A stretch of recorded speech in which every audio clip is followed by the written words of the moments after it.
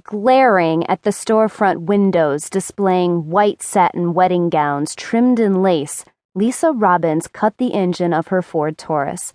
If she never had to look at another wedding gown as long as she lived, she'd be the happiest woman in the universe. Unfortunately, she had the horrendous task of returning her unused gown without a hassle. Or with a hassle, as long as she got rid of the full expanse of lace and satin neatly stuffed in plastic in the back seat of the car, and got her money back.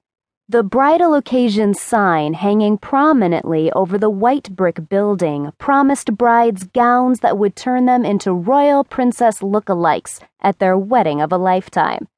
She rolled her eyes, then glanced back at the gown. With the sunlight bearing down on the car on the summery Texas day, heating the lipstick red interior to hotter than hot, she had to make a decision. And fast. Already perspiration trickled between her breasts, covered in a pink floral spandex short-sleeved shirt. The backs of her knees grew sweaty, despite wearing denim shorts cut high on the leg. She hadn't worn the wedding dress, not once. Well, to try it on, but that didn't count. It hadn't been altered, and that was the point. It wasn't her fault that Pembroke Hastings had proved to be a louse. More than a louse, a real rat. Well, more than that, a real jackass. She blew out her breath. What was worse was that everyone pinned the crisis on her. Cold feet. That's what her family claimed she had. Cold feet, her patootie. He was the reason for her leaving him standing at the altar while she was a no-show. She smiled with great satisfaction. If she could have been a fly on the wall of the chapel Saturday morning, she could hear her almost mother-in-law's high-pitched whine. "I told you, Pembroke, you should have married higher class." And her almost father-in-law's response, an emphatic nod, like one of those dogs with the wiggly heads that bobbed up and down inside a vehicle when in motion. Her own mother would have fussed, complaining that Lisa was too unconventional for her own good. Her stepfather would have shaken his head, like he always did when she stepped out of line, and mutter under his breath, "What next?" Her Auntie May was sure to lecture her on the do's and don'ts of weddings.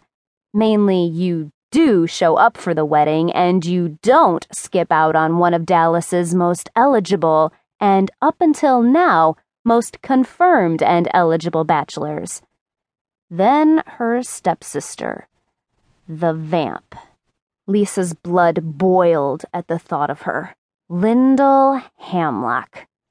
After catching her naked and nearly upside down in Lisa's bed in the most awkward and compromising position, well, she didn't realize anyone could have sex in such a contorted fashion. But it was Pembroke's beet-red face as he peeked between Lyndall's legs that frosted Lisa the most. She cursed under her breath, vowing revenge. But first, she had to get a refund for her wedding gown. She jerked her car door open. Taking 2 deep breaths, she attempted to calm her rapid pulse and grabbed the bag filled with lace and satin. To think, Pembroke had the gall to reschedule the wedding for the next Saturday, and to think everyone, including her family, planned to attend. Again. She shook her head.